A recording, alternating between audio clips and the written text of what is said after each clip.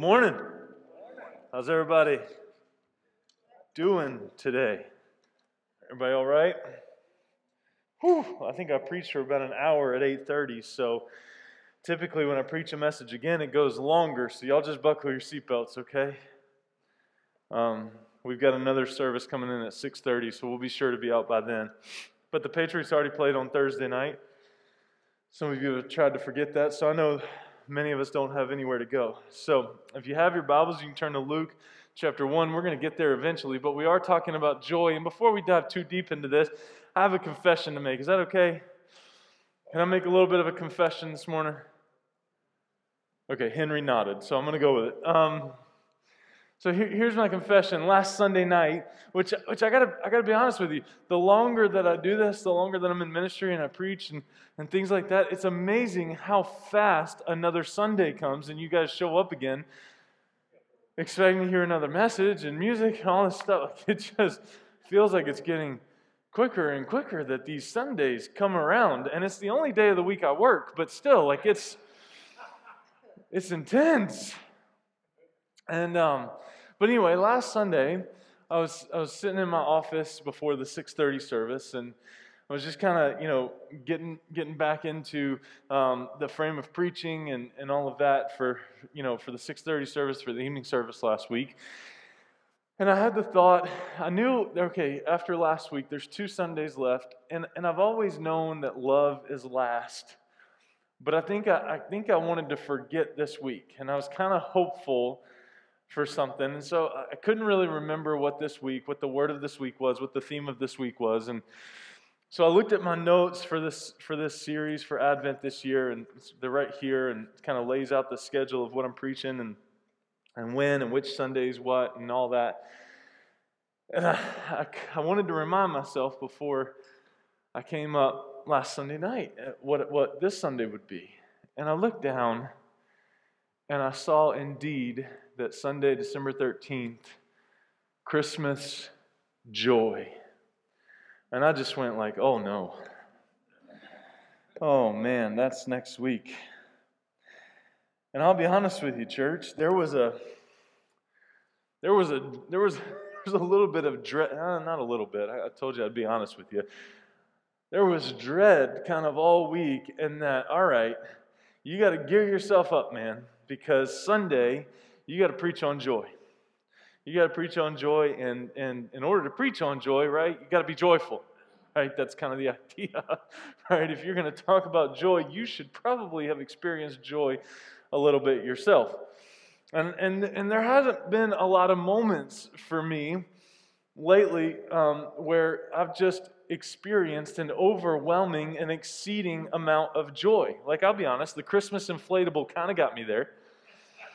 Like putting that in the front yard. Like we're already making plans for next year. We're going to go big, the 15-foot Frosty.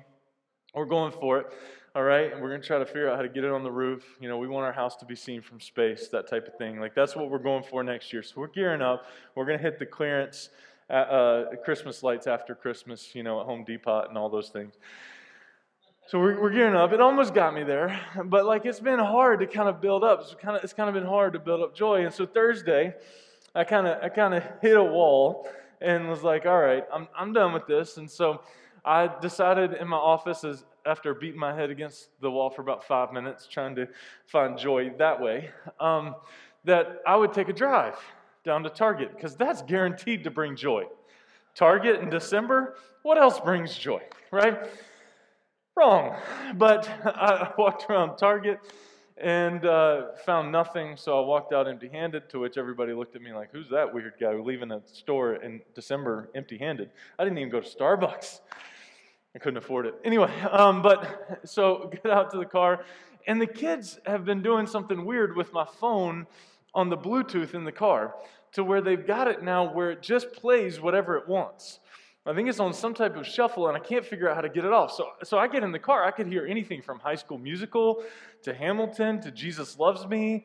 Like, I never know what's coming. And so it's kind of fun to use that word, because you just never know what's coming next out of the speakers. And so I get in the car from Target, I'm driving back to the church. I am so frustrated, I'm so discouraged, I have no idea where I'm going with joy. I have no clue what I'm doing, and I get on Running Hill Road, and Oh Holy Night comes on. The song we just sang. And I've sung that song, man, thousands of times. But the line, a thrill of hope, a weary world rejoices, came over my car louder than it ever has before. And I thought, wait a minute, that's joy. And the reason I was so frustrated, I realized in that moment, the reason I was so distraught over the fact that I couldn't figure out joy was that I was trying to manufacture a level of joy that was artificial and performance-based so that I could perform before you this morning instead of experiencing and walking in real, true, pure joy.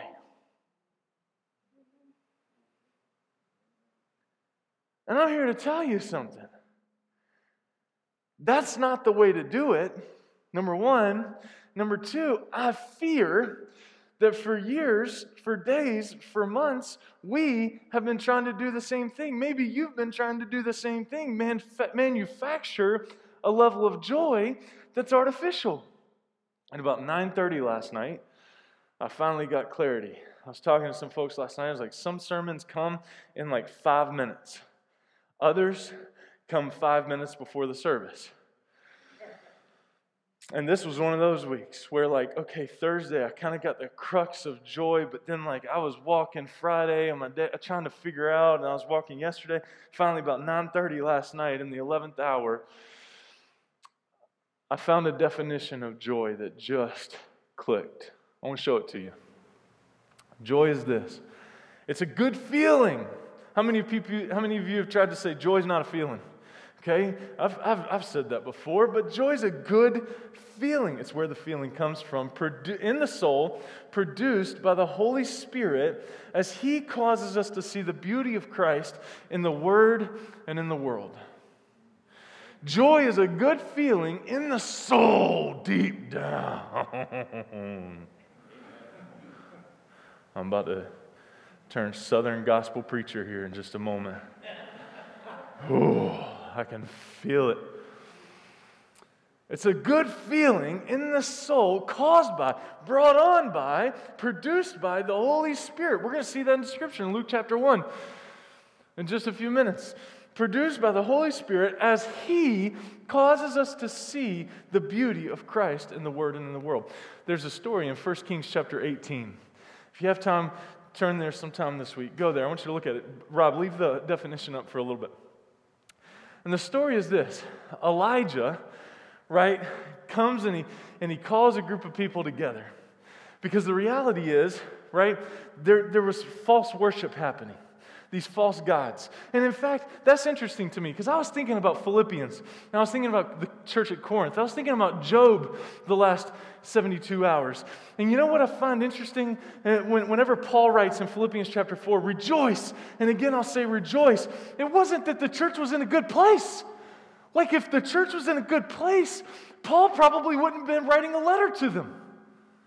Right? I mean, if the church of Corinth had their stuff together, had their act together, they wouldn't have needed 2 letters that were really long and intense, packed full of goodness for us. And we look at the church of Corinth and like, man, they're messed up.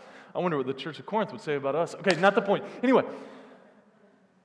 But anytime I read that, right, Paul says, rejoice, and again I'll say rejoice. Paul talks and pleads with the church of Corinth over and over and over again to have joy in the Lord. God says to Job in Job chapter 40, after Job's lost everything, and Job didn't lose everything because God was picking on him, Job lost everything because God said he was holy enough and righteous enough to take it. Right? And God tells Job in Job 40, hey, dress for action, right? You don't have time to sit and wallow in pity and sorrow and talk about all the things you've lost. I've still got a plan for you. There's still breath in your lungs. I've got something for you to do. If you're not dead, God's not done. right? And so God basically calls him out of sorrow and says, hey, we've got work to do. Dress for action, right? And so I was thinking about these places in Scripture where these churches and these people, they didn't necessarily feel like being joyful, but God tells them to rejoice. I was talking with a dear pastor friend of mine on Tuesday morning, and I called him for a whole other reason. But when he answered the phone, I was just burdened for him. I said, hey man, how can I pray for you? He pastors a large church of about 25 people down in North Carolina. And he said, Travis, I want to tell you what I preached on this past week. I preached on Isaiah 64, great passage where Isaiah is pleading with God, rend the heavens, come down, rend the heavens, come down. And in verse 7, Isaiah gets to a point, he said, oh, that the people would press into you, that they would rouse themselves to come after you. And he said, I pleaded with my congregation. This was a week ago, last Sunday. He said, I stood up there and I pleaded with my congregation, please, just run after the presence of God in your life, because if you're not, you're missing out. He said, oh, that it would be that I'm not the only one in the church that reads his Bible, that cracks it, other than Sunday morning. He was burdened for his people, because here's the problem. Many of us are trying to manufacture joy instead of sitting in the source of joy. Elijah looks at these people who are wrestling with these false gods. And he asks them a question that I want to ask you this morning. How long will you go limping back and forth between these two opinions? How long will you go limping back and forth between these two opinions? Creator versus created. How long are you going to go back and forth limping between worshiping the Creator and worshiping the created? Because here's the point, okay? Joy, if you're taking notes, write this down. Joy is directly connected to our level of worship. Our level of joy is directly connected to our level of worship. What's worship? I'm glad you asked, because many of us would say worship is what we just did. The 4 songs, right? That we sang, Joy to the World, Our God Saves, that new one, Behold Him with Good Song, and Oh Holy Night. I was sitting back there, I was getting choked up during Oh Holy Night, because I haven't heard you guys sing like that. Whew, that was good stuff. We're going on the road. We're going to go try out for The Voice. This crew right here. Dylan and Kristen are going to lead us, and we're going to be the background. Man, we're going to fund the new building right there, The Voice. But many of us would say, and we fall into the trap a lot of times as a staff, and we talk about our worship, right? When what we're referring to is the songs. That's not worship, that's singing. What we just did is singing. Now, before you get too worked up, you can worship while you sing, right? You can worship while you do a lot of things, but that's not worship, right? And our worship is when we sit in the presence of God, right? And praise Him and worship Him and come before Him and sit in awe of Him, right? And so our praise, our joy is directly connected to our worship. And so Elijah looks at these people and he says, hey, how long are you going to try to do this dance? How long are you going to limp back and forth between these two opinions of the created and the Creator? And many of us in church, we play this balance. In fact, I think we think that the secret to Christianity is finding the balance between the Creator and the created.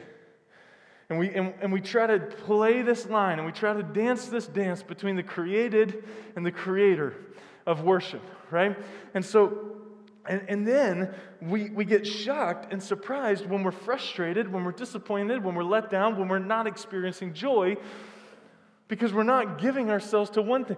In fact, Jesus, to the church at Laodicea, He says, you're neither hot nor cold. Because you're neither hot nor cold, I'm going to spit you out of your mouth. Oh, that you were either hot or cold. Oh, that you would make a choice. Oh, that you wouldn't limp between the two opinions, but that you would make a choice. And what I think has happened to so many of us, especially this year, is that we've even made the decision, we're not going to limp anymore. I'm not going to limp back and forth between the two opinions. I'm done. I'm just going to take a seat. Let me know when you figured it out, somebody. Then we're not even limping anymore. Elijah goes on. He challenges the people. He says, look, make an altar for the God of Baal, right? Make an altar for my God. And they worship for 8 hours to the God of Baal. Nothing happens, right? Scripture says, commentators do the best that they can with the timing of things. Elijah gives praise to his God for about 30 minutes and something happens. And it's amazing. 1 Kings 18, go read the story. It's phenomenal. It's right before Elijah calls Elisha, which we talked about back during the capital campaign in October. It's right in that section of Scripture. Right before Elijah goes and calls Elisha. But we see that the source of joy is nothing that we can manufacture. It's not limping between these two different opinions. It's a good feeling in the soul produced by what? The Holy Spirit. When He causes us to see the beauty of Jesus in the Word and in the world. One more thing I want to tell you before we get to the two questions I want to ask you before we read Luke. One more thing. Because I'm not telling you, because I think for a long time, us pastors, right? We've tried to stand up and preach to our congregations, hey, listen, the problem is with all the created stuff, right? Don't touch that stuff. Just come over here. Have a Merry Christmas, M-A-R-Y. Sit at the feet of Jesus. Just don't get into all that commercialism and the Christmas inflatables and all that stuff, Travis. Just sit over here, right? Just don't even touch it. But that's not the point. Joy in the Creator doesn't mean we can't have joy in the created. It's just what's the point? What's the source of our worship? It's giving our worship to the Creator first and allowing through that to experience joy in the created.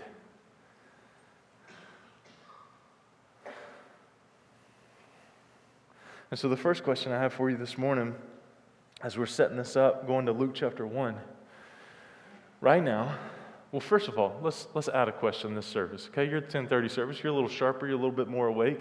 So we'll give you an extra question.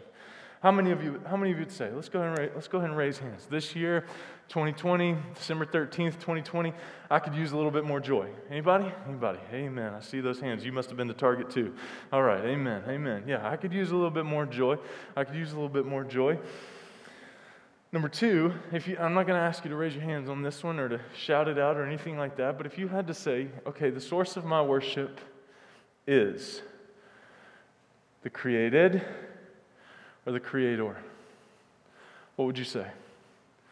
If I had a balanced scale, right, created, Creator, which way does it lean? Or are you just kind of like, right? Neither. I'm sitting down. I'm not even limping between the two opinions. I'm just going to take a seat right here. And Bob and Lori, y'all tell me when you figure it out, and I'll limp to that side. Right? Created versus Creator. Which is it? Where are you leaning right now? And I would say many of us, if not all of us, especially after a year like we've experienced, so much confusion, so much loss, so much hurt, so much frustration, so much this, so much that many of us are looking at the circumstances and trying to figure out how in the world we manufacture joy as a result. So then we have a third question for you guys, second question for the 8:30. I'll see if I can come up with a fourth question for tonight. Are we just going to walk around with apathy? Which, for those of you that don't know, apathy is lack of emotion, lack of care, just meh, whatever. Or are we going to make adjustments? And that's the real crux of the issue that we have to get to before we can even be encouraged with joy this morning, before we can even go to Luke and see how Mary's about to just experience a joy flip in her life, is that we've got to make the decision, you know what, I'm done with apathy. I'm done with this lack of emotion. I'm done with this frustration. I'm done with beating my head up against a wall and trying to figure everything out. You know what? I'm going to make an adjustment, and I'm going to go to the Creator, and I'm going to find joy. And that's something that each and every one of us have to wrestle with. Because there's some things over here in the created that feel really good. You want to know the two biggest worship arenas, the two largest worship arenas in New England? Maybe not as much this year for more than one reason, not only COVID, but Gillette Stadium, right? And the Boston Garden, two largest worship arenas. I mean, we get excited about worshiping in those arenas, don't we? We paint ourselves. I say we. I've never done that. Not yet. I'm not going to rule it out, but I'm just saying I've never gone that far. Okay, but like we get passionate, right? We get passionate about our team, and we go. And last year it was about a week removed from knee surgery, and Ken Jones takes me down to the Boston Garden for a Celtics game. Did you know in the garden, if you sit in the lower level, right, which we did, I couldn't believe it, but Ken got us lower level seats. Did you know that you're not allowed to sit down until the Celtics score the first basket? A week removed from knee surgery, I'm standing, waiting for the Celtics to score the first basket. And it took them forever, it felt like, an eternity. And then we stand up for every timeout because we're trying to get the free. It was insane. And I'm like, man, these people are worshiping created things. And we could go on, right? What are other created things that we worship, right? The materialistic stuff, our Christmas list, because nothing gets into our worship feels like stuff. Relationships, kids, jobs, career, status, all these different things. Church, right? Church buildings. That was my biggest fear with the capital campaign and us selling this building and moving on to a greater vision. And what God's called us to is that people would say, oh, they're just focused on buildings. No, we're not focused on buildings. We're focused on the church multiplying. Like that's the focus. We're not going to lose that focus. We're not just trying to build a building so that we have more to clean. We're trying to build a building so that God gives us a larger platform to advance the kingdom and to advance the gospel with bean suppers. Anyway, so are we going to just walk around apathetic? No emotion? Hey, I'm making it. I'm on the right side of the ground. Right? Or are we going to make adjustments? And I want to submit to you that joy is found when we worship our Creator and that we center our lives around Him. That we center our lives around Him. Even when things are dark, when things are confusing, when things are grim, and when we don't feel like it, God has the ability to give us a good feeling in the soul through the power of the Holy Spirit by making us see the beauty of Christ in the Word of God and in created things. Let me show you what I mean. Luke chapter 1, Mary, right? We're going to pick up Mary in verse 29. I believe it's verse 29. 26. We're going to pick up Mary in Luke chapter 1, verse 26. In the 6th month, the angel Gabriel was sent from God to a city of Galilee named Nazareth to a virgin betrothed to a man whose name was Joseph of the house of David. And the virgin's name was Mary. And he came to her and said, "Greetings, O favored one, the Lord is with you." But she was greatly troubled at the saying and tried to discern what sort of greeting this might be. And the angel said to her, "Do not be afraid, Mary, for you have found favor with God." Now I want you to picture this. I want you to place yourself in Mary's shoes this morning. All right, Mary's shoes this morning, and you've been betrothed to Joseph. This angel, Gabriel, shows up to you, and we don't know what it looked like. We don't know if it was like the movies, and he was shining bright and in a white robe and all that stuff. I tend to think that probably wasn't the case, but I'm not sure. We don't know. Commentators don't go there. We don't see that, right? But no doubt, we do see that he startled her. that this angel startled her, caught her off guard when he appeared to her and says, "The Lord is with you." She was greatly troubled at the saying, not only the saying, but probably the presentation. She was greatly troubled and tried to discern what sort of greeting this might be. And the angel said to her, "Do not be afraid, Mary, for you have found favor with God." Two things I want to point out to you here.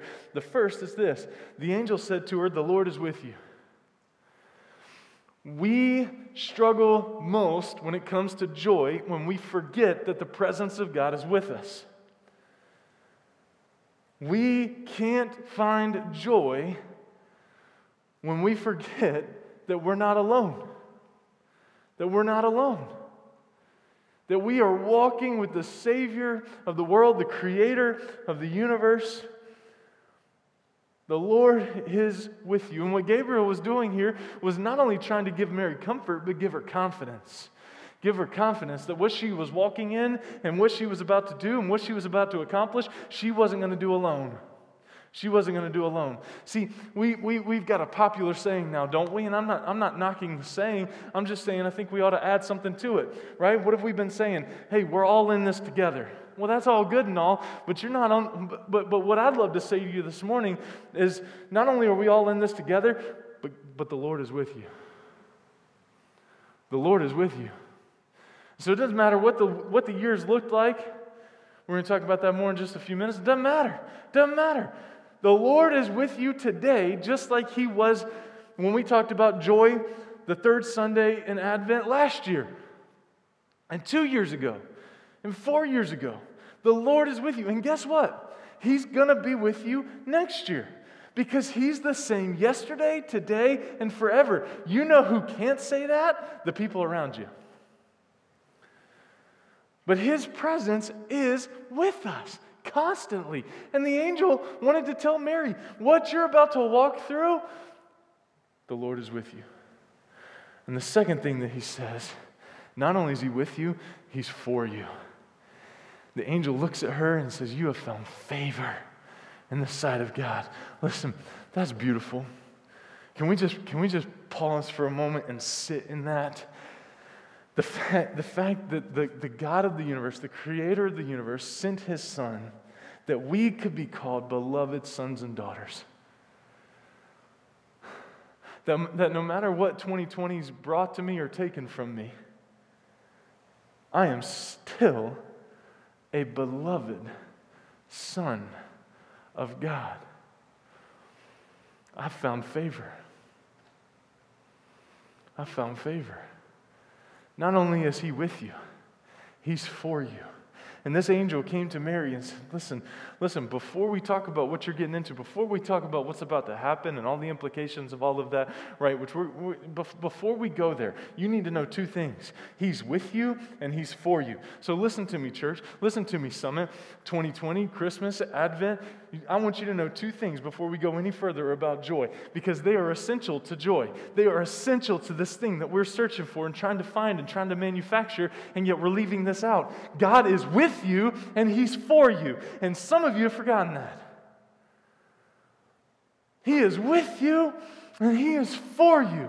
He wants the best for you. Sometimes His tactics for getting you there are a little off, in my opinion, but they're His. And I can't be critical of Him, because He's God and He's Creator. And He and I can have conversations and intense fellowship, and I will lose every single time. But I know in my heart of hearts, deep in my soul, the joy of the Lord, that He's with me and that He's for me.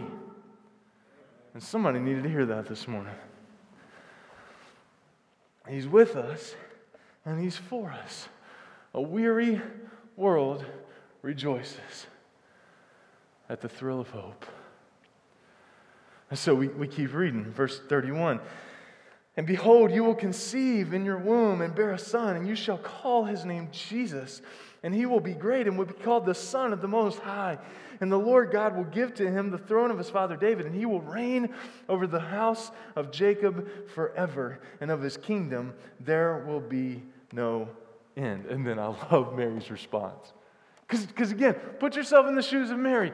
Okay, the angel shows up. He tells you he's with you. He tells you he's for you. And then he goes and you're going to bear a son, right? And your son is the gospel. And he's going to save. And he's going to be King of kings and Lord of lords, Prince of peace, everlasting Father. He's going to do great things. He's going to save the nation. He is the one that the Old Testament has searched for, that all of the prophecies, he is the fulfillment for. He is God.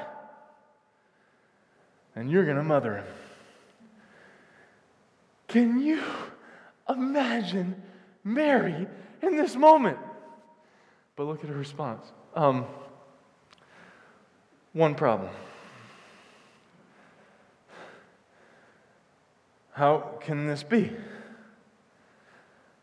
Because I'm a virgin. How can this be? You've got the wrong girl, right? And the angel answered her, the Holy Spirit will come upon you. That's why I love that definition. Because when we leave the Holy Spirit out of joy, it's not joy.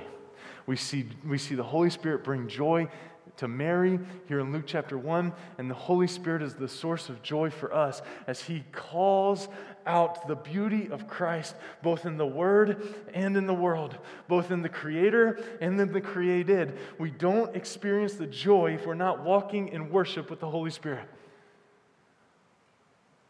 And we see here, and the angel answered her, the Holy Spirit will come upon you, and the power of the Most High will overshadow you. Therefore, the child to be born will be called Holy, the Son of God. And behold, your relative Elizabeth, in her old age, has also conceived a son. And this is the 6th month with her, who is called barren. For nothing will be impossible with God. And Mary said, behold, I am the servant of the Lord.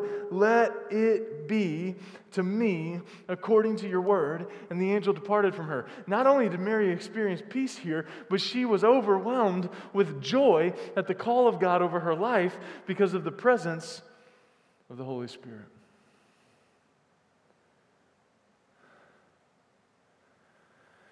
And then I'm going to skip a section where Mary goes and visits Elizabeth, and John leaps in the belly of Elizabeth. And we talked about that a little bit last week, because John the Baptist, even before he was born, 3 months or so before he was born, he was already worshiping Jesus, already being moved by God, already overwhelmed with joy at the thought of Jesus. And his whole life was devoted to paving the way for Jesus, setting the stage for Jesus, and then you get the joy of baptizing Jesus. Isn't that awesome? But we talked about that last week, so we're going to skip down. Verse 46. And Mary said, my soul magnifies the Lord. My spirit rejoices in God my Savior, for He has looked on the humble estate of His servant. For behold, from now on all generations will call me blessed. For He who is mighty has done great things for me, and holy is His name, and His mercy is for those who fear Him from generation to generation. He has shown strength with His arm. He has scattered the proud in the thoughts of their hearts. He has brought down the mighty from their thrones and exalted those of humble estate. He has filled the hungry with good things, and the rich has sent away empty. He has sent away empty. He has helped His servant Israel in remembrance of His mercy, as He spoke to our fathers, to Abraham, and to his offspring forever. And Mary remained with her about 3 months and returned to her home. One thing I want to point out to you, because it hit me this morning when I was reading it in the first service, I love verse 53. He was filled with hungry. He has filled the hungry with good things, and the rich He has sent away empty. You know why He sent away the rich empty? Because they didn't recognize their need for God, because their worship was centered in the created things and not the Creator. When our focus is on our rich, when our focus is on our things, when our focus is on the created things, guess what? We don't recognize our need for God, so our worship is off, and so we're not going to walk in joy. Consider that a free warning. Okay.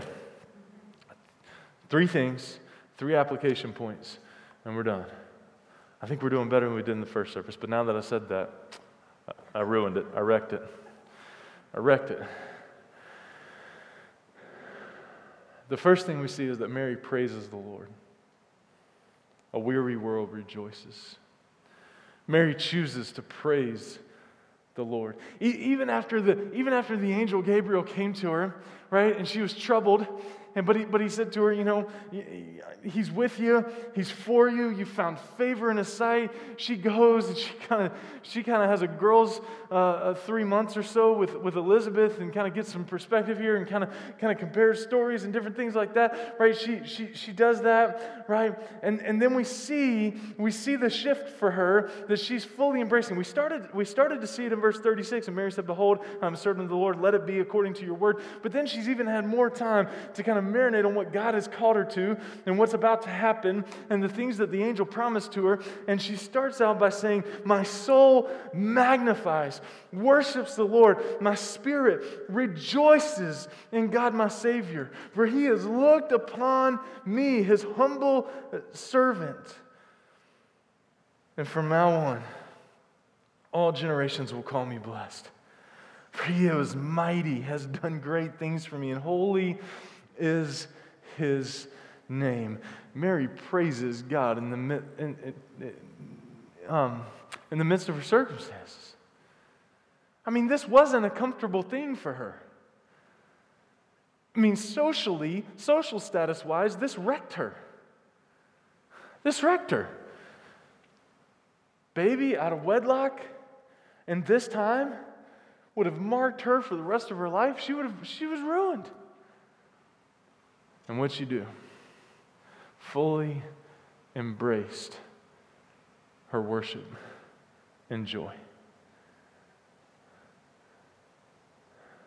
Not with how it looked around her, not because it all made sense, not even because it felt right.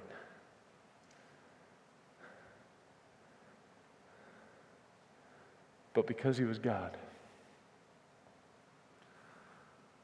So the application for us here is that there's joy in his blessings. In the same way we choose hope, in the same way that peace is in the way, I am the way, the truth, and the life, there's joy in the name of Jesus. That we've got to remind ourselves in moments where we're joyless, apathetic, frustrated, confused, but Jesus. My soul magnifies the Lord. My spirit rejoices in God, my Savior. For he has looked on the humble estate of his servant. And from now on, all generations will call me blessed. They won't look at they won't look at this confusing thing that's happened. They'll call me blessed. They'll call me blessed. And so Mary, in the midst of it all, she praised. In the midst of it all, she chose joy. A weary world rejoices. Number 2, we see that Mary goes back to the gospel. I know it sounds a lot like number 1, but hear me out here. Look at verse 50. And his mercy is for those who fear him from generation to generation.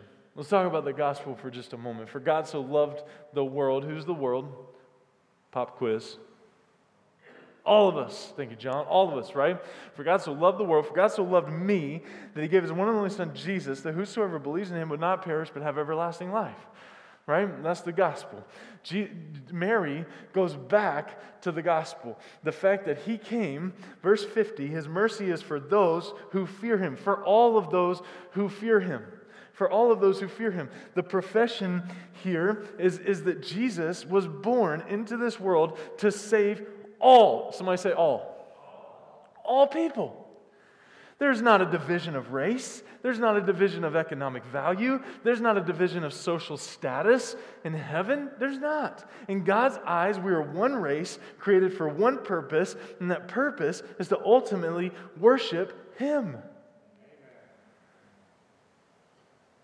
And Mary got that.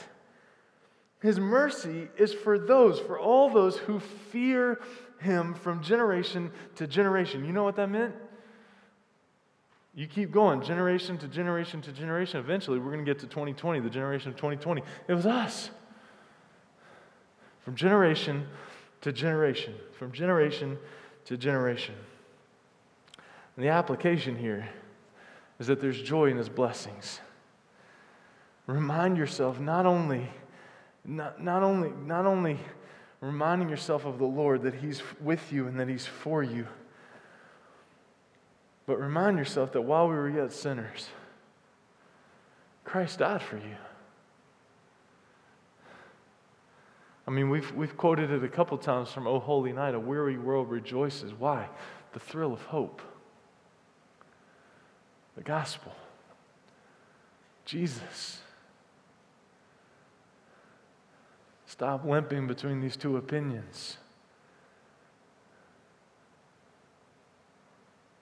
Choosing joy is choosing Jesus. And then lastly, 51 through 55, Mary declares what God's done. He has shown strength with His arm.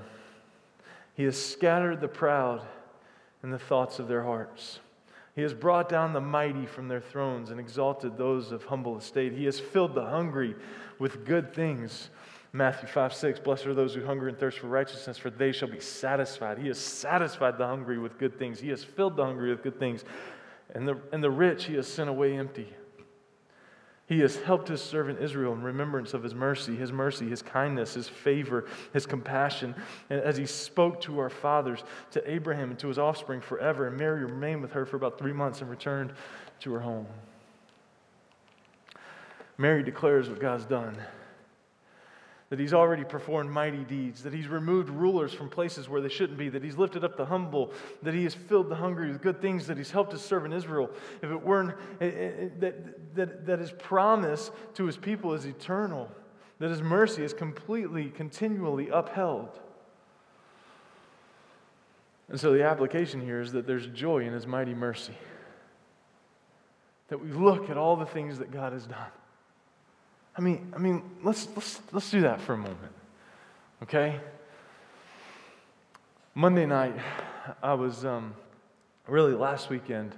Kind of talked about this a little bit at the start of last Sunday's message. But last weekend, I had all kinds of plow struggles. Now, they weren't normal plow struggles. They were the type of plow struggles that happen when you put a North Carolina boy behind a plow. Okay? All right? And so I was fixing some stuff, and I had a couple people helping me, and finally Monday night, we took it to a professional. So I had somebody come over and help me get it out to the professional, because we had tried everything. When I say everything, I mean everything. And so we took it out to Wyndham, about a 15-minute drive, and then the friend of mine and I were driving back into Gorham, and we're just talking. We're talking about the year. We're talking about how tough it's been. We're talking about, just the frustrations and the confusion of everything, and just all kinds of stuff. And in news that probably surprises no one, as we're talking about the year, we kind of caught ourselves complaining a little bit. We kind of caught ourselves like, man, we're being a couple of whiners here. And we started to say, you know what though? Let's think about this. Let's think about some of the good things that have happened. Anything good happened this year? Like let me tell you a couple. Let me tell you a couple for me. Let me tell you a couple highlights. All right. Let me tell you a couple highlights. Let me tell you about Easter. For the first time since having kids, this year, I was home Easter morning. It's never happened. Like I was home. I watched church in shorts and a t-shirt. Gym shorts, not even khaki shorts. Gym shorts and a t-shirt. We normally have the tradition in our house, because of the nature of what I do. Easter Sunday is a pretty big deal for me, right, in my profession. Okay? We normally go to Great Wall China Buffet for Easter lunch. I smoked a ham this year for Easter. We had mashed taters and carrots and broccoli with cheese on it, right? Just for our family. Just us, right? We didn't invite anybody else for this. Just us, which is also rare. Never happened before. Never happened before. Let me give you another one. In May, it was a beautiful Sunday morning. We skipped out on the sermon online because it's really hard for you and your wife and your kids to listen to you on a TV when you're sitting in the recliner. That's a challenge.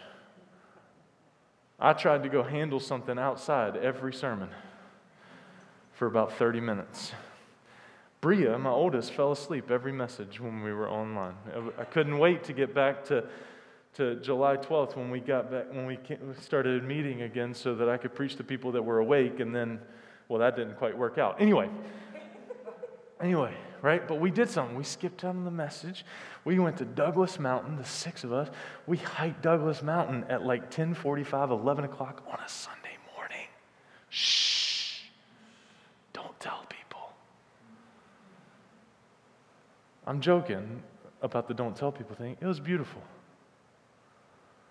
Like, we got to do things this year we'll never get to do again.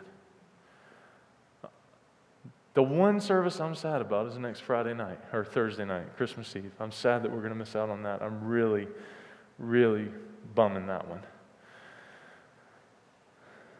But we'll probably figure out something to do next Thursday night to enjoy that too, and to make that special, that we'll sit in January and say, man, we will never get to do that again, more than likely, till the next pandemic.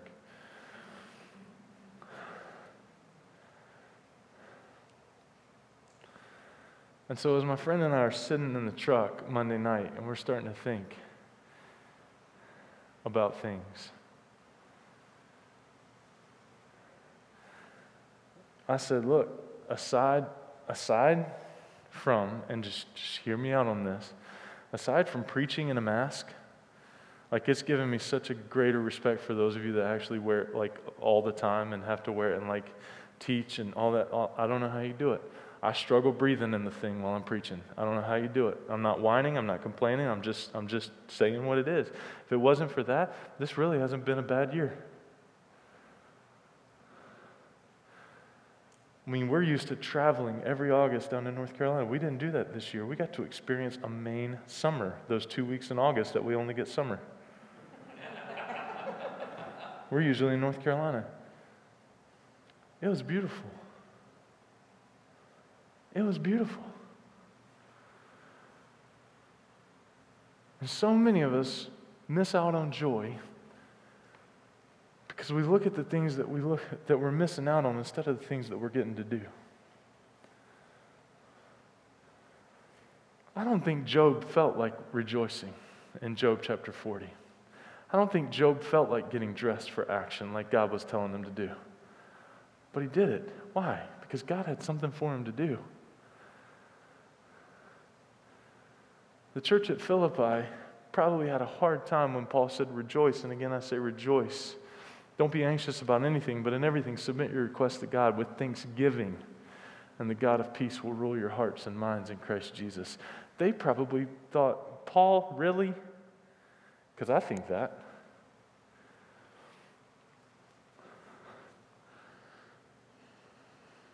But when I think back to that Sunday morning in May, when Kristen and I are sitting on the back deck and we're watching all 4 of our kids get along and play in the backyard, and the worship that she and I experienced by watching the gift of our kids. Like, if I had the time, I could go through and I could tell you the miracle birth story that was each of my 4 kids. And when my worship is in the right place in the Creator, man, I look at those things as miracles. And I step on their Legos and they say, thank you, Jesus, that Ezra plays with Legos and leaves them out. But my worship is in the created. I step in those Legos and I can't repeat what goes through my heart and head from the pulpit. That's a little bit of an exaggeration because I think those things every time I step on those Legos, but you get the point. You get the point. Mary looks back at the track record of God and says, even though this doesn't make sense, Even though my social status might be affected here, even though you're for me and you're with me, I choose to worship you. I will rejoice in you. I will embrace the thing you have for me. I'll choose intentional. I'll intentionally choose joy.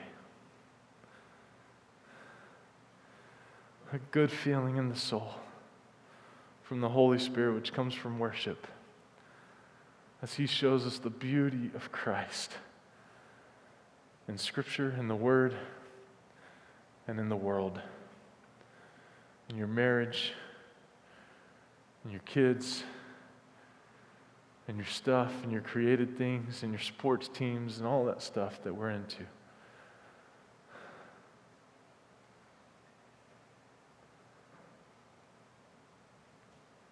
So as the worship team comes,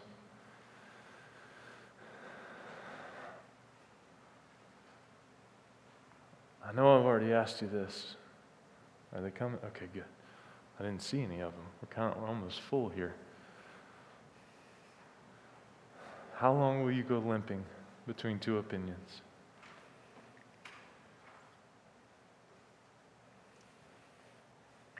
How long will you go trying to balance the created and the Creator? How many of you have just stopped and you're sitting down?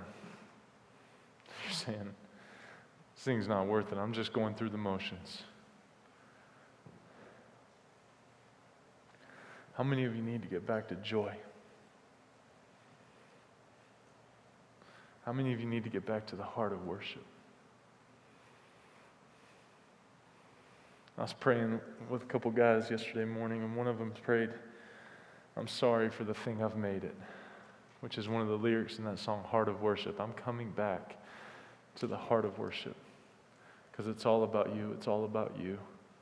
I'm sorry for the thing I've made it. I'm sorry for the created stuff I've made it about, and I've missed you, the Creator.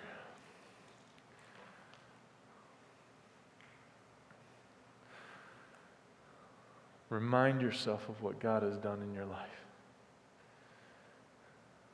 Remind yourselves of the victories. And look back and say, you know what? God's still good. God's still good. God is still good. You know, one of the biggest reminders of joy I have, other than Kristen and my 4 kids, I kid you not, when I think about those 5, that's one thing for sure.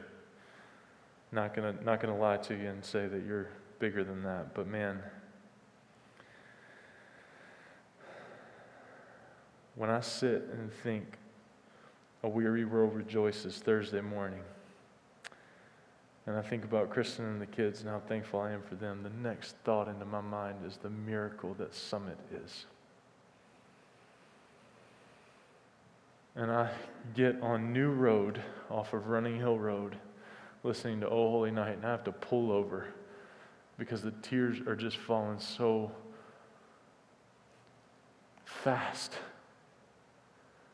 because I am loved and blessed by God.